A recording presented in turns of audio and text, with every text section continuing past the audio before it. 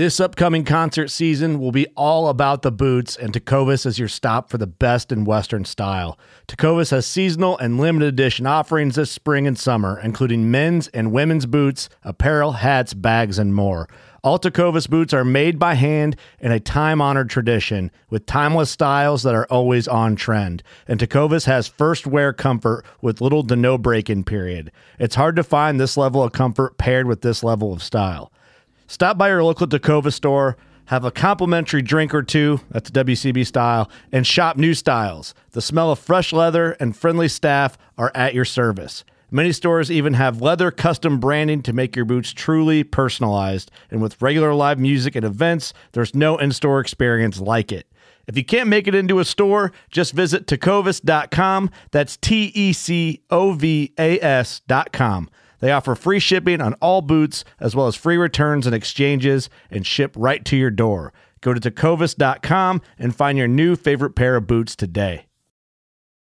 Fishing like a local isn't just about catching fish. It's about connecting with the environment and the people who call it home. It's about hearing the stories and traditions that have been passed down for generations and sharing unforgettable moments with the people you meet along the way. Fishing like a local is having an experience that stays with you forever. And with Fishing Booker, you can experience it too, no matter where you are. Discover your next adventure on Fishing Booker.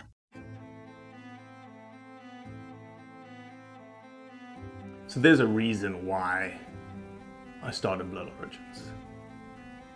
And that reason is simple.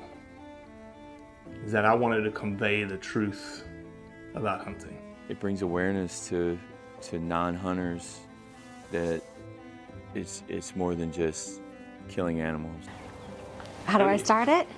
Brittany. My name is... Does my hair look okay? It's fantastic. My name is Mike Axelrod. Start again. Yeah, I hated it too. Braxton, you said something in the car to me. You said that you were living on borrowed time. There's a perception around who hunters are, what we're supposed to be, and a feminist that works for a non-profit that is a hunter that has only eaten wild game for the last 20 years is likely not the thing that people think about when it comes to a hunter. Alexis Harvey, or Alex as he likes to be called, is a registered forester in the state of Mississippi.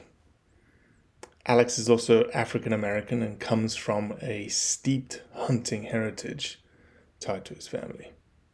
Alex reached out to me and said, "Hey, why don't we talk? Let's talk about humanizing hunting." And I was like, wow, that's exactly what we try to do at Blood Origins, is we try to humanize who we are as hunters and what hunting is doing for wildlife and communities. So there was no way I was turning down this conversation.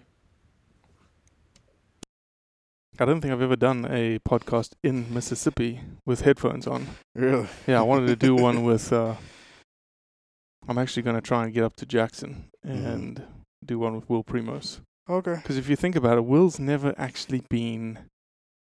He's not on podcasts. Right. He's retired. He's by himself. Yeah. But he loves Blood Origins and was very good to us. And I need to try and put a headset on him because I think that podcast would be pretty fire. I think that'd be pretty awesome. Yeah, I do. That's pretty cool, man. Definitely pretty cool. Alexis or Alex? Everybody calls me Alex. My mom calls me Alexis. She wanted a girl. Is it like that Johnny Cash song, Boy Named Sue? Yeah, sort of, yep. She wanted a girl, and she was not going to change the name when a boy arrived. So it was, 1979, and she's like, well, we're going to go with that. So that's how it happened. But, yeah. Hunter all your life? Outdoorsman. Outdoorsman. At least a fifth generation outdoorsman, yeah. So why would you make the distinction between me calling you a hunter versus an outdoorsman? I think it's just much broader than that. It's much more complicated. To me, hunting sounds like a sort of narrow thing. That's the only thing you prefer to do when you're outside, you know? And, I grew up on a cattle ranch in central Mississippi, just south of Jackson. And, we we're outdoor people. I mean, from gardening to, livestock to fishing to hunting. I mean, it's a lifestyle. It's like who we are, right? And so, one of the things, when we, I've been thinking about this for a couple of days. What's your hand on the mic? Oh, sorry. There we go. You're good. Okay. You're good. So I've been thinking about this for a couple of days, but the importance. It's like you got elephants upstairs. Oh my God. African elephants in Mississippi. It's okay. They can't hear through the mics. It'll be fine. Cool. So yeah, one of the things that I've been really thinking about is, the sort of the stereotypes and, sort of changing the perception of who hunters are, right? Who are people that like to hunt, I guess, or right. For me, it's just so much more. It's bigger than that, in terms of.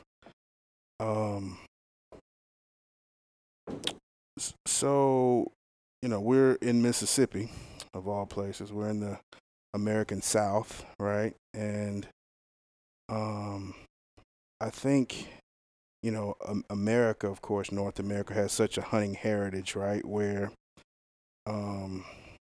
we all recognize it as a sort of quintessential American thing, if you will. Right. Well, of course. It's not, right? It's a much, people hunt all over the world, right? Sure. And as long as you're a human, then you have some sort of, hunting is literally in your DNA, right? And I think that point about America, just apologize for cutting in, but no. That is an important point. I think that America feels like it's almost the center of the universe when it comes to hunting. Yes. But actually hunting, right. European hunting, has so much more tradition behind it and has Yeah. probably a lot more roots to it. Yeah. You're right. So, for me, if there is this sort of American hunting heritage, then by and large, a really important part, the roots of it all, are most certainly African American. And I've been on a few podcasts, talk to people all the time about hunting and that sort of thing. And there are all these sort of distinctions, right? I am an urban African American from the North, and I didn't know anything about hunting, and then I saw the shows and I wanted to, But when you think about just rural Southern culture, then that the outdoors is a absolutely innate part of that identity, right? And for African Americans in particular, there is a very long established history in terms of involvement, I guess, within that outdoor space, right? I mean, if we're to look at the the terrible and unfortunate legacy of slavery, and even within that period, I mean, who were the people that were doing most of the harvesting of the food, right? Or even the growing of the food and the harvesting of the food, and the tending to the livestock, and all these other things. Those things are just the very root of American identity in the South, and even American outdoor identity, right? Sure. So it's always it kind of picks a bone with me when I'm around and I go places and people start talking about hunting and I'm standing there and just kind of listening along, and then people realize that I know just as much as they do about hunting, and they're like, "You mean you hunt?" And it's kind of like you get that question a lot. I get that all the time. Really? Yeah, all the time. And the thing beyond that, so when I was in forestry school at Mississippi State, which was a current theme, was When did you graduate Mississippi State? 2005. Okay. December of 2005. I was there from. I got there in 2009. Okay. Did you take the Applied Aquatic and I Terrestrial did. Ecology class? I did. At that time, Eric Under Dibble. Leopold? Oh, Dibble taught Yeah, it. Dibble taught it I then. took that class over. Oh, you did? I took Leopold's population dynamics. How was I that didn't- class? Actually, I was not a formal student. It was something that I wanted to do. Oh, okay. And that was that was quite a thing. Sorry, But- I didn't mean to interject. No. I enjoyed it. And I was just telling Dr. Leopold a while back, that now a lot of people who graduated with master's degrees are much more research oriented as opposed to, old-fashioned field biologists who Yep. have just a totally different set of skills, Yep. right? I meet a lot of people who don't have the field abilities and skill set that I do, right? And it's often I'm just kind of like stuck in this sort of weird place where I don't want to seem as if I'm challenging anyone. Sure, but, of course. And You can't hear it through the podcast, but Okay. it sounds like African elephants it, are stomping around they upstairs. promised me that they were not going to be here today. Them and him, and now they're here, and they're just wreaking havoc. So It's all good. whatever, yeah. It's all good. So Well, let me use this opportunity because obviously we tend to just dive into yeah. conversations. Alex, introduce yourself. My name is Alex Harvey. I'm an outdoorsman, born and raised in Central Mississippi, and and I have a very unique relationship with Mississippi, if you will. My parents are from just south of the state's capital in Jackson. Back in the 1960s, they became student teachers, and they did a lot of traveling around, and they sort of settled in north central Mississippi, up in what we call the Mississippi Hill Country. Mm-hmm. And they sort of settled in this area that was right on the hills, just off the Delta. Where was that? Holmes County. Okay. Holmes County, Mississippi, Lexington, Yep. Mississippi. And, so I really, kind of growing up, and being raised by teachers, there was always a book in my hand, and there was always this sort of, read this, understand this kind of thing. And so, I was able to really sort of delve into, differences that I acknowledge about how the physiographic regions of Mississippi sort of influenced how people did things differently. So, where I'm from, and pardon me if I'm kind of getting off of what we're... You're fine. Just providing context. Yeah. Where I'm from is the Pine Hills area, just south of the state's capital there.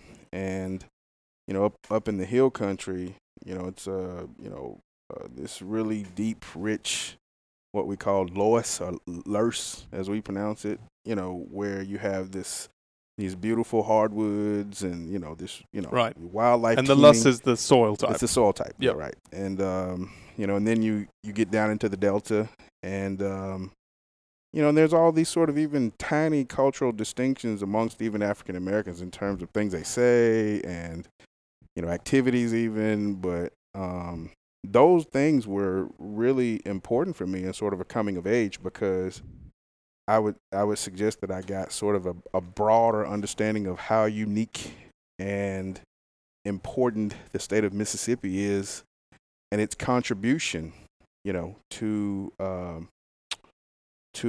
the outdoor world. Mm-hmm. I mean, you think about, you think about the some of the writers that really wrote about those things. We can talk about Faulkner and we can talk about Tennessee Williams and we can talk about we have to mention Richard Wright. We have to mention Ernest J. Gaines, who was from Louisiana, but spent a little time here. Within all of their writings, there were documentation of a very close relationship that people had with nature, right? And, sort of how their lives progressed and played out, if you will. And nature was sort of an accomplice in all of that, right? Or, that was really important for me for some reason. I can't and really. And obviously it reflects in your career today. It does. I'm a professional forester and a wildlife biologist, and I made that decision really, because growing up hunting, I wanted to do something that afforded me the opportunity to be outdoors a lot. Right. I was really good at working with horses at the time, and I could have probably gone and done something like that, but it was the nature, it was the wildlife thing. It was having the ability to be out in these green spaces when the weather was bad or the weather was great, or all of that. And your dad hunts? Oh, did. I lost my dad when I was a student at State, but yes, I have. He was your mentor. He was, in fact, yes, definitely not the only one, but certainly the most direct one, probably. And then, there are too many to name. I'm had a bunch of uncles, a bunch of people in the community, elderly folks, man. Okay. The people. My dad was a part of a hunting club here in Mississippi, up in central Mississippi in Holmes County. That is just to this day is a very sort of historic place that no one knows about. Let me ask, and I apologize for the question, but for context, only African Americans in the hunting club, yes. Or mixed? Yes, only African Americans within the hunting club, and it was probably about 15 to 20 guys. Okay, and at that time in that particular area, all of the land for the most part was owned by African Americans. Okay, and they leased just a vast swath of the hills in the Delta, where they were kind of left alone. That's some good rich country where it drops off into the Delta, and you get a mix of the Delta and the hills and whatnot. The best whitetail deer hunting in the world. Yep. I'd tell anybody. Yep. I would debate that with any person on the planet, literally. But I would say not only that. Ducks, you got quail, you got rabbits, you got squirrel. It was everything. Hogs. Turkey. Just a profound mix of game species, and then those things, of course, that are beyond the game species that we're most interested in hunting. But do you recall your dad talking about your grandfather, his dad, his grandfather hunting? Yeah, absolutely. I actually have my grandfather and great grandfather's shotguns. I still have those. And they're very important, obviously, family heirlooms. And then I have my great-grandfather's father's gun as well. Wow. And so 5 generations. We're talking. I wish I had those kind of guns, man. I'll tell you a quick story. My grandfather was born in Khabarovsk, Russia, which is far Siberia, Russia, far east Russia. And it was born in 1912. In the 1920-25s, he did some work, and he was working for an American in the port system of Vladivostok and Harbin in China. This is northern China. And the guy had a shotgun that he couldn't take with him, so he gave it to my grandfather. It was a double gauge. It was a side-by-side dual trigger Davidson. Yeah. And he shot pheasants in Tibet, pheasants in China, all sorts of ground birds, geese in Russia, fed the family with the shotgun.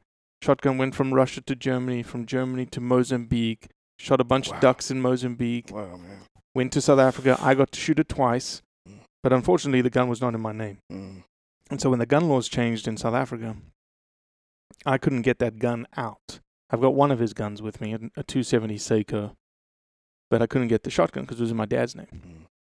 And so my dad, being the man that he was, said, I'm not giving this gun up because it's going to end up on the street somewhere. Right. So, again, remember, I just gave you the heritage of the gun. My dad took a Sawzall to the stock, and he sawed off the butt. And I've got the butt framed. Really? Because the butt had a stamp. The licensing procedure in China was to burn a stamp into the wood of the stock. Okay. And that was your license. Wow. And then he took an angle grinder to the barrels. And he created 2 holes in the barrels. And he handed it over to the police. He Really? said, "This is my gun. I'm handing it over. I do not want to be a legal gun owner in South Africa any longer." Wow. That's a pretty fascinating story. So I wish. So now I'm building new traditions with my kids. In terms of guns and whatnot. Yeah. So let's talk about perceptions. Mm-hmm. Naturally, as you have experienced, you have a perception around who you are and whether you hunt or not. Right. Yeah. Is it just seated in ignorance, or is it just seated in, I don't know, like I can't speak from this point of view, right? Yeah. So, let me say again, if there is an identifiable hunting heritage in North America, a really, really vast part of that is African American, distinctly. Mm-hmm. I do think that a lot of that is ignorance, and of course I don't mean that in the mean-spirited way, but the reality is that people, or at least we think, that everybody's so different, and we don't really take the time to get to know each other as much as we should sometimes. Yeah, but even Jonathan West. So Jonathan West was an African American. I've heard his podcast. Yeah. Okay, and we filmed him becoming a hunter in North Mississippi. Up in Starkville. I saw that. Yeah. Yeah. And what he said was something profound to me, in that when he was talking about hunting, he was talking to his friends about hunting. Yeah. They said, "We don't do that." Yeah, I can explain why they probably would have said that, but yeah. Is it because of it? I think, and you can correct me if I'm wrong here. Mm-hmm. It's almost a symptom of, I wouldn't say a cultural divide, African American and other races, but rather an urban-rural divide.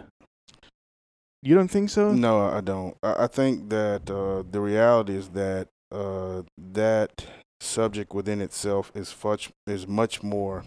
far more complicated and even uncomfortable than probably we're willing to explore. Because one of the reasons why I became a consulting forester was I was working for a civil rights organization, an advocacy organization.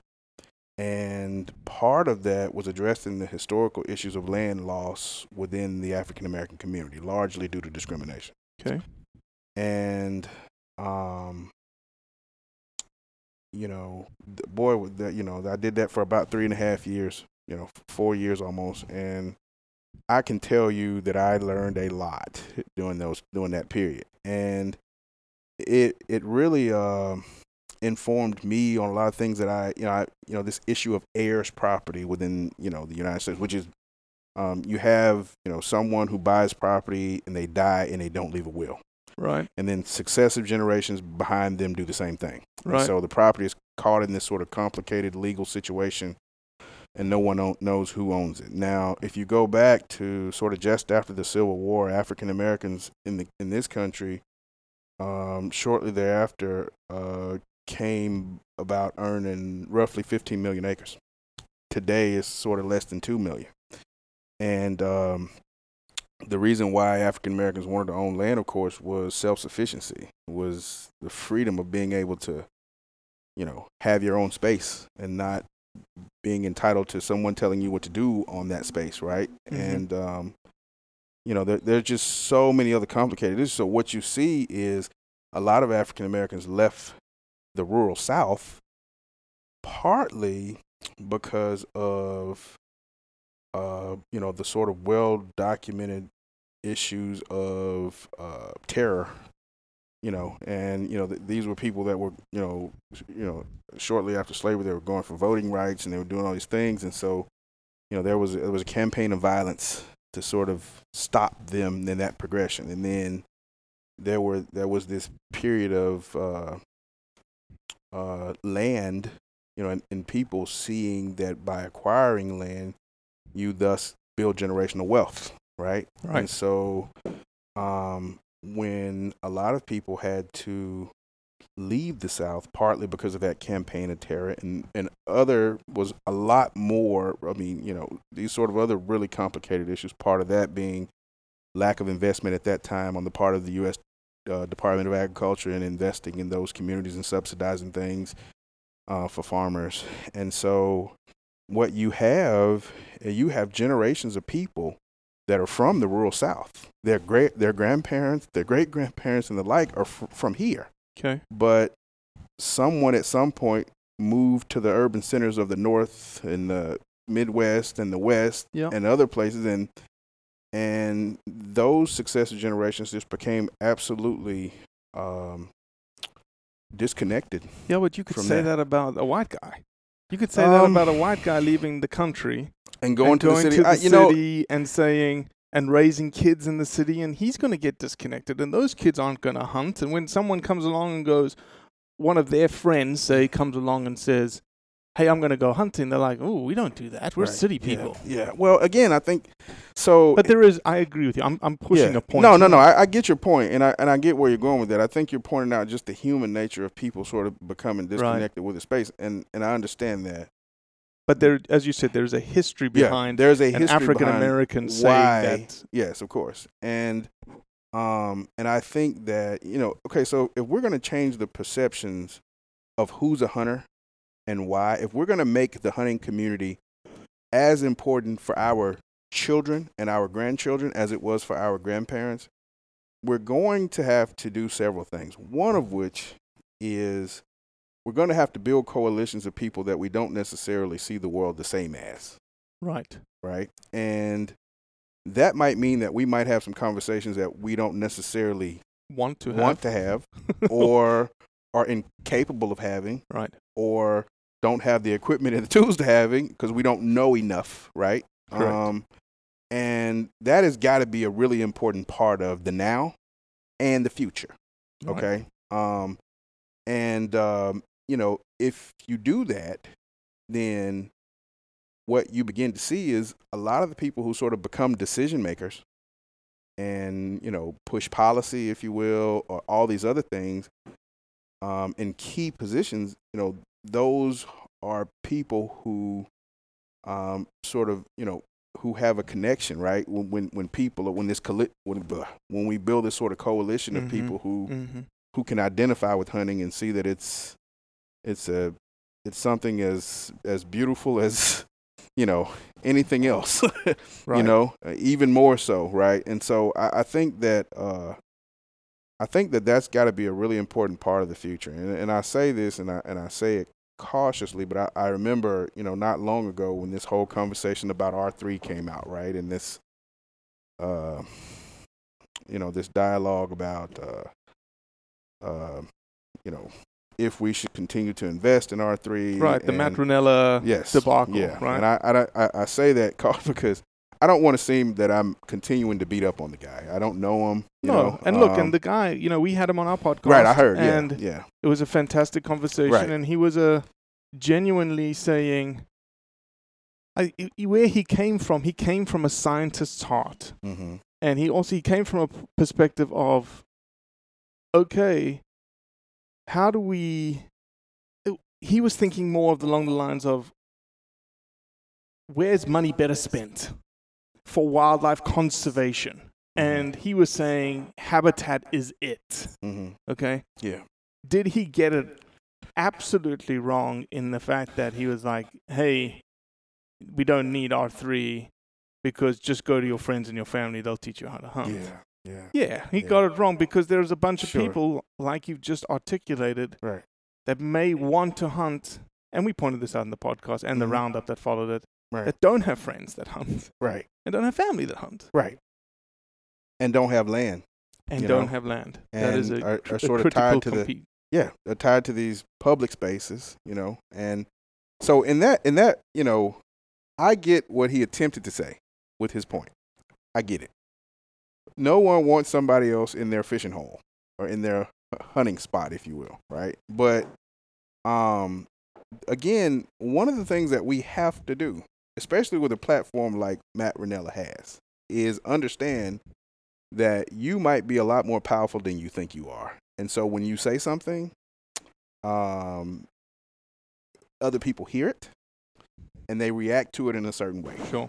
And if you're not cautious and aware of other people's experiences and how they may be different from yours, sure, you could very well step on those experiences or lend your perspective to a narrative that you did not at all mean to step into. Now, what I'll say is I really knew very little about Meat Eater prior to that. And well, just to make sure Matt Ranella himself has zero platform. Okay. He is the brother. He is the brother he hates social media. He detests it. I get it. He detests it. His brother obviously has the platform. But he wrote it, and it was in the Meat Eater publication, right? Right. Or something Correct. like that. Yeah. So here's the thing. So I knew nothing of it prior to then. When I read Steven Ranella's response, I became a fan. Yep. Because I think his response was very honest.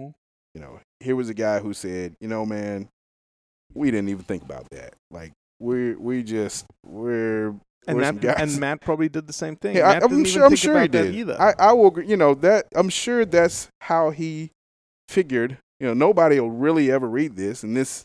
Oh, he felt so bad before we started the podcast. He had gotten word of some of the reactions. Yeah, and he felt terrible. Yeah, this thing, hunting, it doesn't just belong to any particular group of people. It is, it's much broader than that. You know, if we say that, it's much more important than that. It's much more important than that. You know, and if we say that every human on this planet has hunting heritage in their DNA, then that literally means that everybody with a heartbeat has that, right? And then we sort of get into all these, these sort of social things that are constructed by opinions and perspectives and beliefs, and a lot of times those things really aren't real or honest or authentic or even identifiable, right? And we've sort of created all these divisions, Now, look, there are plenty of people that I disagree with on a daily basis for whatever reason. Sure. But I don't have to weaponize the things that I don't like about them. And I don't have to immediately decide that they are my enemy or they are someone who I will never talk to again. I'll never listen to what they have to say, right? The only time I do that is if I'm talking to someone and it's clear that what they have to say is so grounded in, just an attack on someone's humanity, then I can't listen to them. Right. But the most important component to being a good human is to strive to elevate yourself through information, right? And if what we do with that information is to discuss it, share it with other people, and we can't seem to take the time to listen to what they may be saying, at least try and relate, right? I think we're doing ourselves a tremendous disservice. Even on a personal, in a very personal way. If you are just dismissing away something someone said because you don't like how they look, or you don't like what they do when they leave work, or you don't like any of those things. I mean, it doesn't mean you have to do it. Well, isn't that the symptom of hunting and the anti-hunting culture against hunting? I would say partly, yes. I wouldn't say partly. I would say mostly, because here's why I say mostly. Is that we fight on the social media battlefield every single day. And to your point of providing facts, providing things that are undeniable when you just take a step back and you look at it and go, Yet at the same time, I don't expect you to like hunting. Mm-hmm. If you hate hunting and because you don't like killing animals, I get it. I'm not telling you to love hunting. I'm not telling you to even accept it. Right. All I'm telling you is that hunting as an activity, in your eyes, based on us being psychopaths and killers and whatnot, is wrong. Yes. And even if we take that let's just take one more step and say, okay, let's assume that's true. Right. Which it's not, but let's assume it's true. Right. Then let's look at the consequence of the action. And the consequence of the action is habitat protection, sustainable wildlife populations, economic revenues for communities around the world, yada, yada, yada. And they're all facts and they're all undeniable. It's not like opinions. All of us have opinions. This is real, yeah. Not everyone has their facts, as I've been eloquently told. Sure. So even if you don't like it, the facts are the facts. And so to me, that is, in the social media age, people, and again, this is a symptom of society, nobody does any fact-checking anymore. Nobody does any research anymore. Fact-check the hell out of what we write. Go for it, do it. Yeah. But nobody fact-checks. You read something, someone says X, oh, I believe X. That's it, I'm done. It's like, well, you know that X is a lie? Hunting. Okay, if you, I think the first thing is that we need to have a genuine conversation about science. Okay. And about ecology, right? And how it works.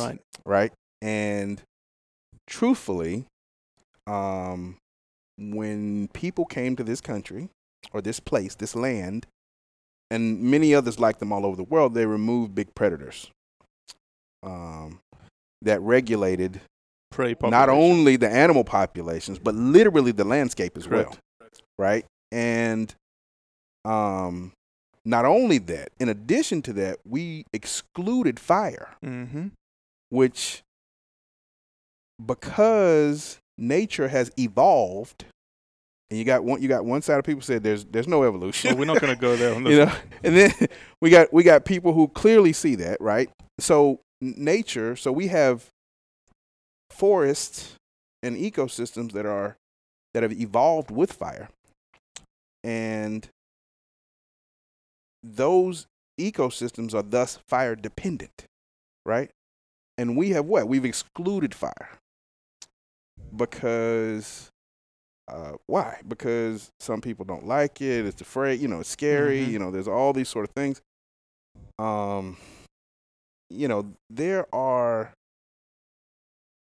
There is a very entrenched anti sort of science way of thinking.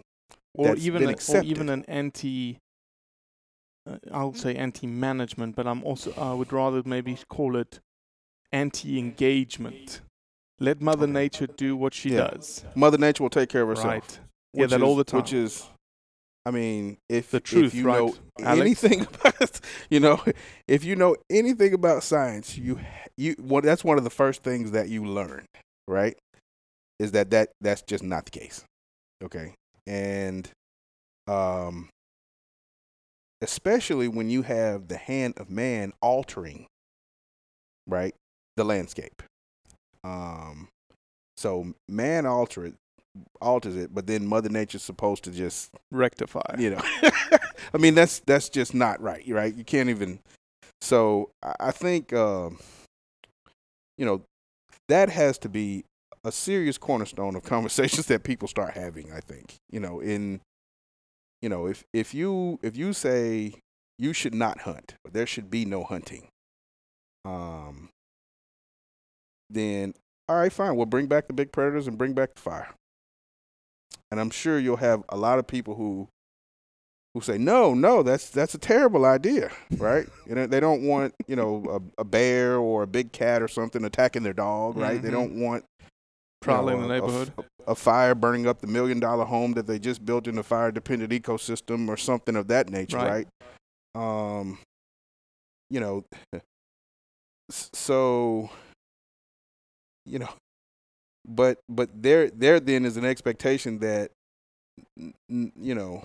that somehow aid will be given to take care of that concern, right? And again, there's just, I think what's really important is tolerance to people that see the world differently than you. Right? Across the spectrum of everything Across you the just said, yes. from the beginning of this conversation to now. Yes, tolerance. We cannot just start demonizing and hating people who see things differently than us. Well, I think that's the approach that we have taken at Blood Origins. We've taken an approach, and I've never called it tolerance, but other people have called it gentlemanly. And what that is when people tell us, like I just saw a comment come across our Instagram that says, "Are you MFer?" The typical response would be, "F you," But our response is, "Okay, that's not a very nice thing to say, but let me explain. You may think that we're awful people, but let me explain why I don't think I'm very awful." Yeah. And it's almost like, as you said, you've got to tolerate that person because, again, you don't know where they're coming from. You don't know their background. You don't know their education. Well, you would hope that somebody takes away their phone or computer or something like that, because, people who tend to do that don't do that face-to-face with people, right? They tend to know that, hey, I could get away with that kind of thing, right? And, that a lot of people are emboldened, I think, by not only that, but by the unfortunate reality that it was kind of, so when I was growing up, it was all the boys that were older than me, and there was all this sort of, it was the notion of, in African society, it takes a village to raise a child was very real for me, right? And when I was a young kid, I was just very hot-headed. I was a mean kid, right? And whenever I did something that was out of line, there was probably one of the older boys there to say, "You know what? I'm not going to let you get away with that," right? Or an adult, or someone else in the community, right? To sort of regulate that kind of behavior, right? I think one of the real problems is that we don't have that anymore. And or do we even? Let's take it to the topic of at point. Mm-hmm. Do we have that kind of regulation in the hunting community? And that's a contentious subject, right? Because that is a contentious subject. It's like we're such a minority. Mm-hmm. You want to hold people accountable, but you also don't want to ostracize them at the same time. And you don't want confrontation. That's right. Right. I get that, man. I don't. So here's the thing. And I think I said this earlier, but if we want, let's say, I'm just going to zone in here. We want, black and brown people to feel more comfortable in green spaces where we hunt or in the hunting community. Then we have to regulate the idiot that had a few too many beers who uses the N-word, or just has a really terrible attitude, Maybe we need to ostracize those people for what it's worth, right? And I firmly feel that we have to become a community of people who, and we're not there yet. There's a lot to, but we have to become a community of people who have a set of values that are not just intrinsic values to one particular group, but there are a series of very human behaviors that we all agree with and understand and accept. Of course, we know now here's the thing. I've hunted all over the country. I spent a lot of time up in the Northeast. Yep. I've been in the Midwest. I've been out West. Yep. I've never necessarily had an experience where I was made to feel like I didn't necessarily belong there. Okay. But I have had experiences where, and what's most common around hunters is if we see each other, we wave or we chat it up, we talk. But I have been places where people just they saw, we we were in rural communities where everybody who's having dinner at this restaurant is probably here to hunt. Yep. And everybody was just talking and having a good time. And then I walk in and, nobody talks to me. Right.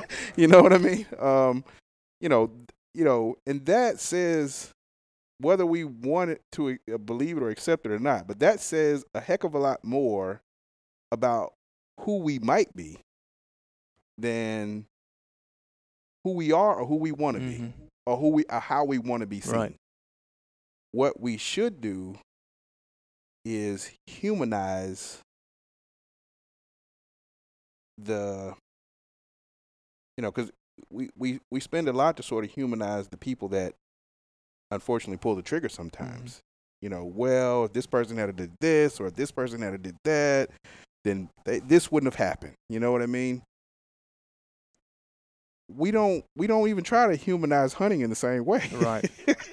You know what I mean? Like, we take these major leaps to sort of humanize things that you could reasonably look at and have some honest reservations and suspicions on.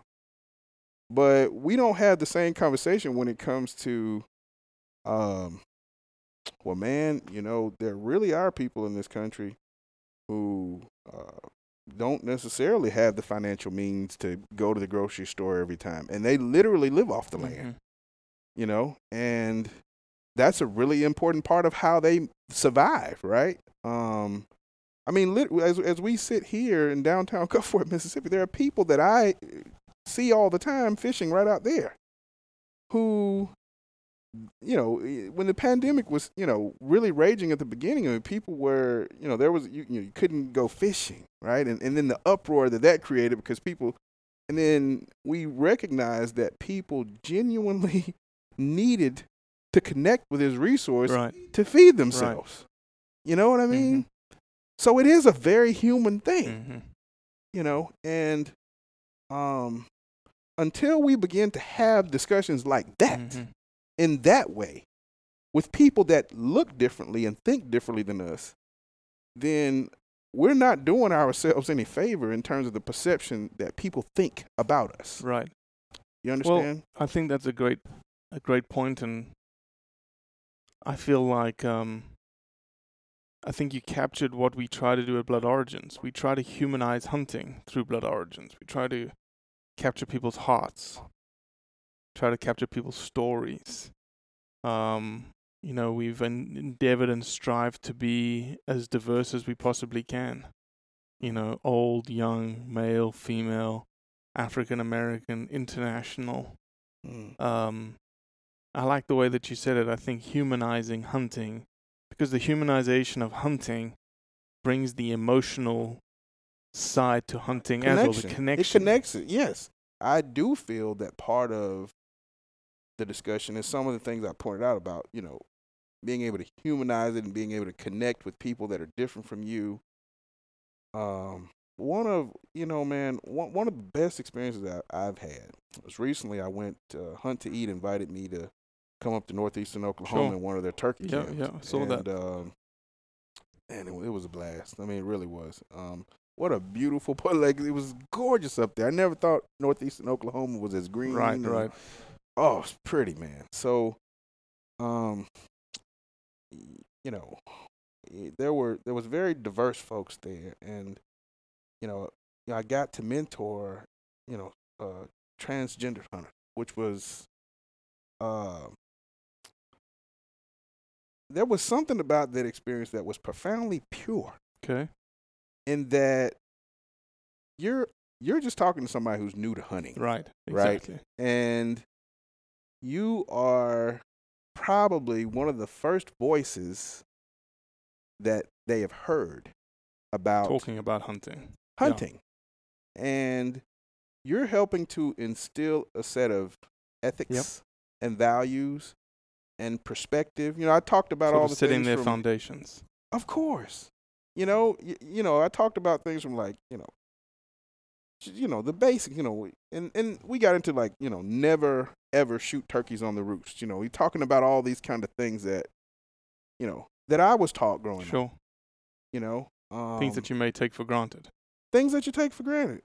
But things that are, even if we could continue to have just those sorts of basic discussions and connections with people that are different than you are, then, you have friends, allies, in places that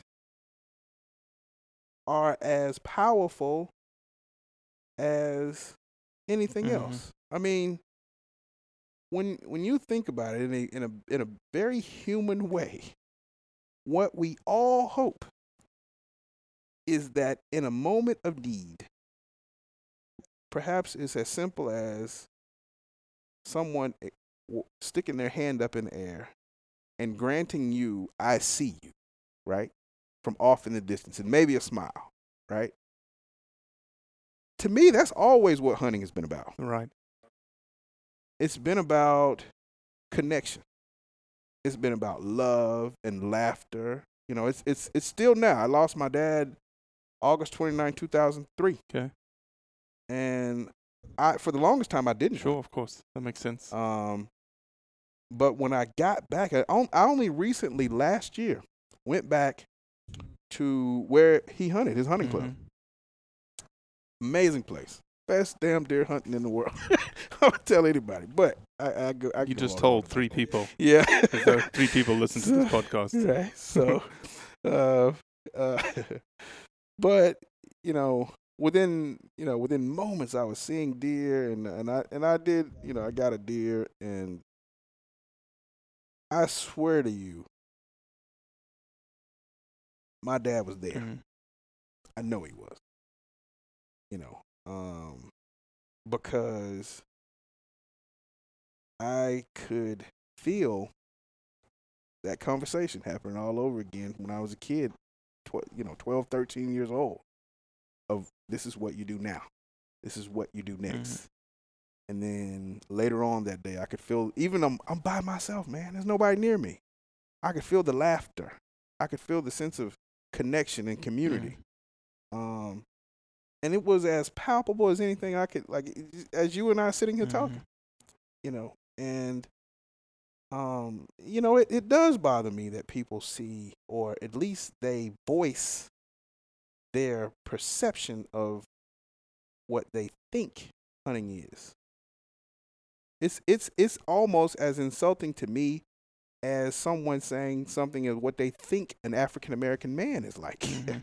That you don't know, that you've never met, sure. Right? Because it's profoundly personal, and when someone says something that is, if they say it in a mean way and it's really false and it's just not, even honest, any of that, in my mind, you just insulted all of these beautiful people that I have met through hunting, right. and who raised me, and all these beautiful experiences that I know as a kid. Yeah, that's a good point. Until now, you just insulted all of that, yep. And I don't take that lightly. It's hard to sit idly by when somebody does something like that. And yeah. So I think. I don't know what I think anymore. I love hunting. That's what I was saying. Well, that's a good point, and a good ending spot. Yeah. I think to reiterate a point that you made, having people that are now on your side, people that you can call on, especially for hunters in our hunting community, the greatest thing that we're going to need to call people on is to save hunting. When it comes to the ballot boxes, when it comes to if that's coming up, you want as many soldiers behind you to say, that's right. No, my perception's changed about hunting because of X, Y, and Z, because of community, because of conversations that you had. So, thank you for having those conversations. Thank you for this conversation. Thank you for having me. It was awesome. This is great. This is wonderful. I really appreciate it. You're welcome. Yeah. Well, that's it for today. I appreciate you listening, as always. Leave a review, share it with your friends, and most importantly, do what's right to convey the truth around hunting.